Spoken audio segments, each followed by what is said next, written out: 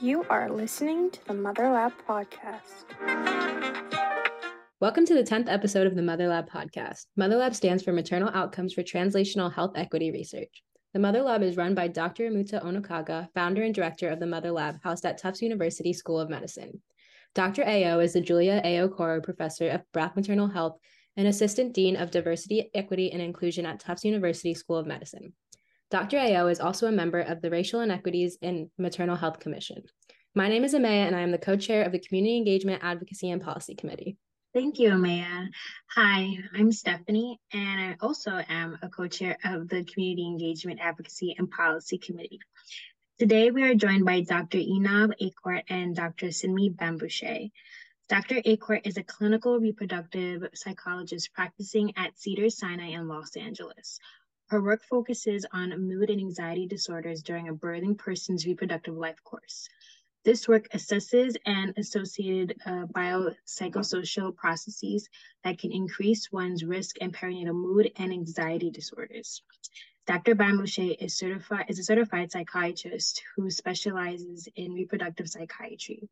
Her work focuses on treating women of color with anxiety, depression, and mood disorders.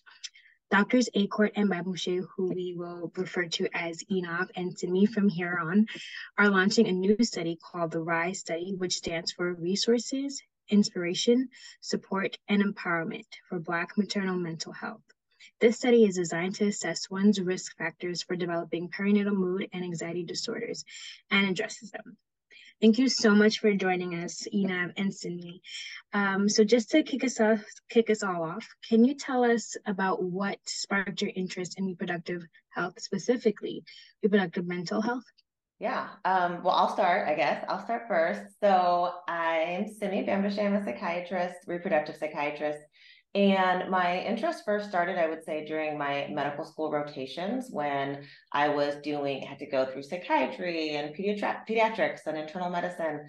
And I went into medical school thinking I was going to be a psychiatrist, but I wasn't sure what kind. And then as I was doing my rotations, I was doing the OB rotations and found out I really loved talking to people when I was doing their public exams, when they were in postpartum, when they were coming in for their annual visits. And I was spending so much more time talking to them than anybody else was. And I realized there's a lot that they have to say at these visits and they don't have anyone else to talk to about it.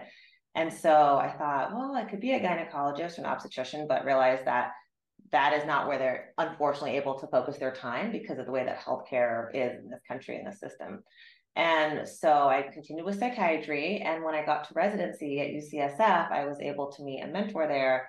And she's a reproductive psychiatrist, Anna Glazer. And that was the first time I ever found out that reproductive psychiatrists existed. And so what she did and what she does is she works with women and individuals during that, especially in the perinatal period, but really through any time where hormonal changes affect and interact with your mental state.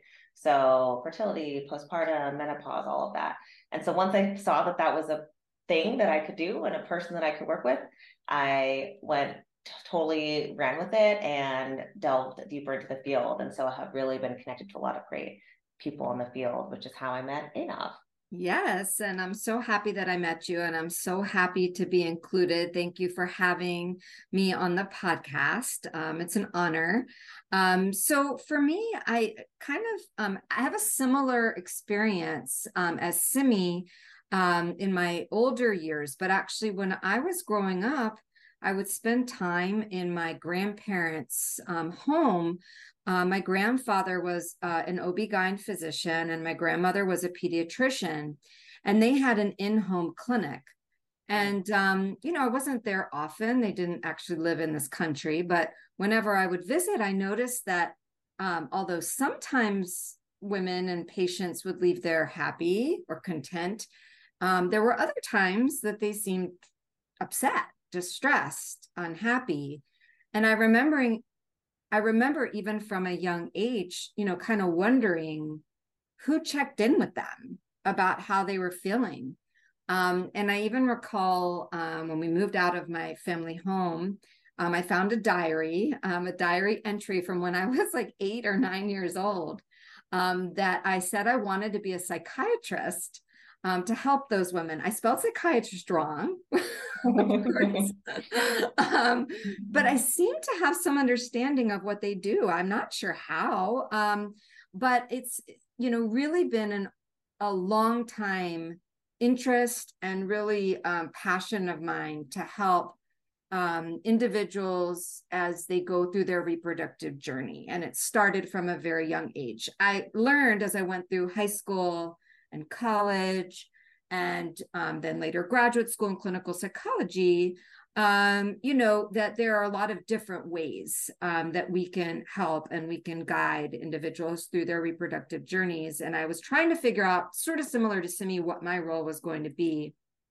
And I knew I really loved research. And so I wanted a career that would allow me to have a really healthy balance between my clinical work and my research. And I actually thought about going into the field of medicine and becoming, again, I wasn't sure, like Simi, a psychiatrist or OB, and applied to medical school and applied to clinical psychology graduate programs. And gratefully got into both, but then realized that if I wanted that true balance, really 50-50, I got the sense that I might be better served with a PhD. And so that's the route that I went. And really from the very beginning, about 21 years ago, started to do research in women's mental health.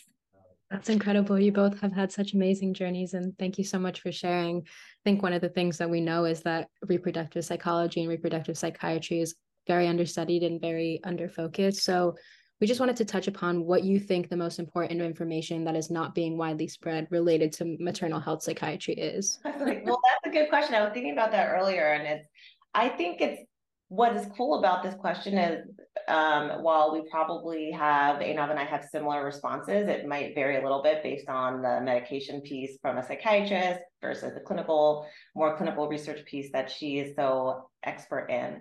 But I think one of the things to me that I see every day in my practice as a reproductive psychiatrist is this misinformation about medications in pregnancy. And I think that is one of the most important things, because for whatever reason, people are taking there's a large proportion of the population who need to take some kind of medication, whether it's for depression, anxiety, bipolar disorder, whatever, ADHD, right? ADHD is very common. It's being increasingly diagnosed.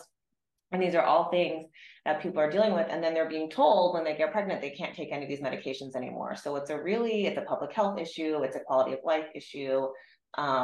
It's a mental health issue. And so I feel like, to me, that's the thing I just hear across the board, even from physician friends when they're wanting to get pregnant and they say, well, I know I can't take this. I don't know who told you that, because that's not true. So that's my most important thing. I couldn't agree more with everything Simi said. And I think that there's just a misinformation in regards to the medical side, but lack of information in general about the wide range of interventions that are available. And people kind of think it's medications only, or support groups and medications, or only psychotherapy, or they don't understand that there's really a wide range, and it depends on so many different factors. Primarily your symptoms and symptom severity, and how much those symptoms interfere with your functioning. So I always, wonder, are we doing a good enough job informing our PCPs, our primary care physicians, which includes OB-GYNs and family physicians, to have them understand that there's so much available, that there are support groups, that there are Mommy and Me, that there is a breastfeeding support, that there are various, programs out there that would help someone who's just having the normal kind of stress, strain, and adjustment to parenthood. It's a difficult time. That doesn't mean that you're mentally ill. And that there's a lot of really great resources and support out there for individuals who may be struggling, may be stressed, and need some help. But that's not where it stops. right, then we do have individual psychotherapy of various kinds. So someone may try one and it might not be a great fit, but then they're not informed. That doesn't mean therapy's not for you. It may be that particular type of therapy. It may be that therapist. I'm not for everybody, right? So it needs to be the right fit. And then, like Simi was saying, once you're getting into severe symptoms, interference with functioning, and certain mental illnesses that really require medication in order to function. And there's no shame in that. You could be diagnosed with gestational diabetes in your pregnancy, and you could try all kinds of maybe more psychosocial kind of things. You could change your diet, you could exercise, you could reduce stress, maybe that'll help. And they usually start with that. But once those don't help, and you need to take care of yourself, your health, and your baby's health. And that doctor might prescribe insulin or an insulin-like medication. Well, I think most individuals wouldn't hesitate. This is no different. This is just not different. It's hard for me to, kind of like what Simi was saying, that we get frustrated. Like, why is this not out there? Why are we not informing people about this? So that's all. That's what I would add. Right. And as we're talking about this, I think it's also important to know, like, what is the resources that are available generally for people right out of the hospital or right after giving birth? That's a great question. I mean, I'm happy to take that. I would love for Simi to add, because I just had to put a bunch of resources together in a comprehensive list for our RISE study, for our care navigators to be able to support the participants in our study. And, I'm thinking about that because in the reproductive psychology program at Cedars, we have a lot of in-house support. And I've been developing that with Simi's help since, for years now. But not everybody who listens to your podcast is necessarily a patient at Cedars-Sinai. And similarly, not everyone in our RISE study is a patient at Cedars-Sinai. We actually recruit from all over the country. You could be living anywhere. And participate. So that's why we needed to put this list together. And there are a lot of great resources. There are resources that are international and national, like Postpartum Support International. So I'm not going to list all of these wonderful resources, but maybe Simi, you could add, because we've got the international support, like Postpartum Support International. We've got national support like Maternal Mental Health Now. And then we've got a lot of wonderful support that's specific to the BIPOC community. So I didn't know if you wanted to add those, Simi. Yeah, I think that in terms of with that community, BIPOC individuals, the resources may be a little bit more difficult to find because of that niche. And I think that the lack of visibility of the issues in these communities, the lack of providers of color that people might feel that they have comfort talking to and discussing what they're going through. So within all of these, at least most of these organizations that ANAB is going to share with you, they do have resources geared towards women of color, individuals of color, which is great. In terms of specific ones. Yeah, so I was thinking specifically of Therapy for Black Girls. Yes, that one. Mm-hmm. That one, Melanated Mental Health. I'm trying to think about ones that are not just like one area of the country, just keeping in mind the listeners. Okay. And then I just recently heard about Sisters Mentally Mobilized. And I think that might be California specific though. And you had added one to this list, or maybe it was another women of color therapy. Maybe. Yeah, you had added that. And then there's fertility issues. There's the Broken Brown Egg. I love that. They have so much great information on their website. The Broken Brown Egg for fertility issues, and then doulas. Like again, a lot of these are LA and California based, but we'll share the list with you, and we would love for you to, bring more visibility to these organizations, because, sometimes it's just you're not really sure where to even begin. Mm-hmm. No, thank you so much for mentioning that. I know you listed Therapy for Black Girls. I definitely have them as one of my podcasts. And we will be sure to link the list of resources in the chat. So being that you mentioned the RISE study, we're going to continue to pivot in that direction. So we wanted to know if you could talk more about the RISE study and why you think the study will be of interest to listeners. Okay, thank you for the question, and we so appreciate your support. We actually just launched this NIH-funded. It is a pilot RCT, or randomized controlled trial. Simi and I have been working closely with another colleague of ours at Cedars-Sinai, Dr. Kimberly Gregory, who's a maternal and fetal medicine specialist. And we've partnered as the principal investigators with 2 community partners. One I've mentioned already, Maternal Mental Health Now, a local organization, and then a wonderful BIPOC-led organization on the East Coast called Candlelit Care. And together we've been working on this project now. Simi, has it been like almost 3 years, I think, since you introduced me to Lauren at Candlelit?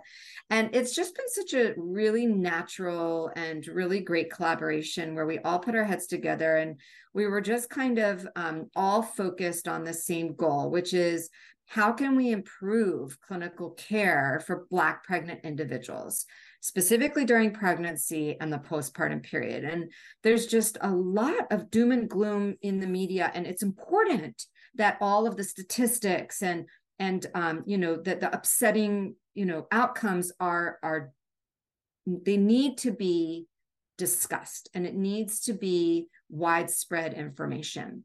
And at the same time, I think some people are getting frustrated because it's like, okay, we know that this is a problem. This isn't new. So what can we do? What can we actually do? And this is a systemic issue. So, a lot needs to change. It's not just our study or research studies like ours that are going to make the most change. The change really needs to come from multiple levels, right? So certainly new laws and, new legislation around these topics, training more BIPOC physicians, psychiatrists, psychologists, and others, training physicians and nurses in cultural humility. So there's a lot of different things that need to happen, right? So what we're trying to do is in addition to that, and we hope that the RISE study will have a really great impact. I wonder, as far as your listeners and interest, I mean, we are recruiting Black pregnant individuals anywhere in the United States between 12 and 32 weeks of pregnancy. You do have to be at least 18 years of age. And the concept behind the study, or the premise, is really what we all know. Black people are at higher risk for physical and mental health complications during pregnancy, and this is due to the cumulative effects of racism and discrimination and microaggressions. And so our study is designed to test a brand new mobile health web application that's been informed by real-world experiences with culturally relevant modules that's going to allow our participants to engage and learn about stress management techniques, help them create a self-care plan to achieve emotional well-being. There's modules on communicating with providers who don't look like you. There are modules around self-advocacy. And so, we do hope that your listeners who might be Black pregnant individuals themselves, or may know someone who might be interested, would perhaps share our flyer, which we will, of course, share with you both. And I guess the question we usually get is like, what do I have to do, right? So yeah, I'm interested. I would love to participate. I'm a Black pregnant individual. So essentially what we're asking for is a few hours of your time. So primarily what we will ask you to do after you learn about the study, get all the details, ask all your questions, the whole consenting process probably takes about an hour. And then we would have you engage with our mental health web application and complete some online questionnaires. Typically the online questionnaires will each take 30, 40 minutes. We have one in the pregnancy, 1 month postpartum and 3 months postpartum. And then the mobile health application, that just depends on you, right? How much you want to engage with it. But we say between 1 and 3 hours. And then we have an optional part of the study. We're very interested in the research, sort of decades of research now that suggests that stress increases inflammation. So we want to explore that by collecting a small amount of blood from our participants. Again, it's optional, part of the study, and we collect that in the prenatal visit and the 3 months postpartum. And we do compensate all of our participants with a $20 gift card for each element of the study. So every time someone completes the surveys, they get a $20 gift card.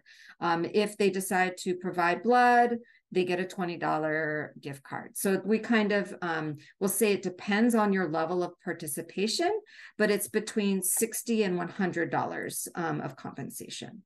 That's awesome. And this is an amazing, accessible study. And we really do think a lot of our listeners would be interested in it. So we will definitely link all the materials for recruitment below. So please look in the podcast description for that. And we really appreciate you talking about the RISE study. But one thing we wanted to kind of focus on is that you mentioned a lot of the new laws and legislation that need to take place. And one thing that we really focus on at the Mother Lab is policy. So we're wondering about how the current policy landscape around mental health has impacted your work, and what do you think can be improved about those policies? I'm going to let you answer, Zainab. You know a lot about the policies. And it's just, I learned about them from you. So yeah, tell me what's happening. I'm happy to share. I have to say, I am not as up to date. I was really kind of plugged in several years ago and was honored to participate in the California State Senate Health Committee hearing. It was back in 2017, and there were a couple of bills, really critical maternal mental health bills. One was related to depression screening and ensure case management, and another was on educating nursing staff and others about maternal mental health. And so when I was asked on behalf of Maternal Mental Health Now to come and speak at this committee hearing, back in 2017, and those bills passed, it was very, very exciting. So being, invited to testify on behalf of Cedars-Sinai and Maternal Mental Health Now was really a privilege and a pleasure. I know less about the more current legislature. I do, try to keep up to date. There's a lot of great local organizations where that's their area of expertise. So I would probably not want to misspeak and would defer to them to share more. But I think we just have a long way to go. I think that there's a lot that still remains to be done on the topic. I mean, I think that goes to show that just so much work does need to be done in this area. I know there's a incremental change that's happening. I know with the 988 number that was released, that was really big in the mental health community. But even that, those resources are always inundated, and people, it's difficult for people to even get in contact with anyone from that line. Thank you so much for your I would just add one thing.